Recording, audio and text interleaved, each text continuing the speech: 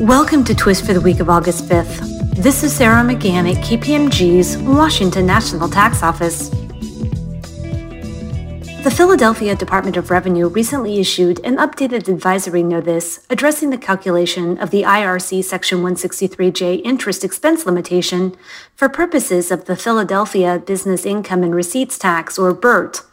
The notice provides that the calculation of the limitation should be consistent with the Pennsylvania Department of Revenue's guidance on 163J. Specifically, if a BIRT corporate taxpayer that uses Method 2 files a federal consolidated return, and if the federal consolidated group reports an interest limitation under Section 163J, the corporate taxpayer must determine its Section 163J limitation on a separate entity basis. This calculation is computed without elimination of related party receipts.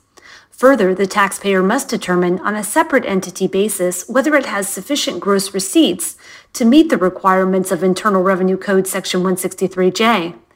In other BIRT news, Mayor Kenney recently signed a bill which provides that for tax years 2020 and thereafter, a business will not have to file a BIRT return if the business's taxable Philadelphia gross receipts in any given year are $100,000 or less.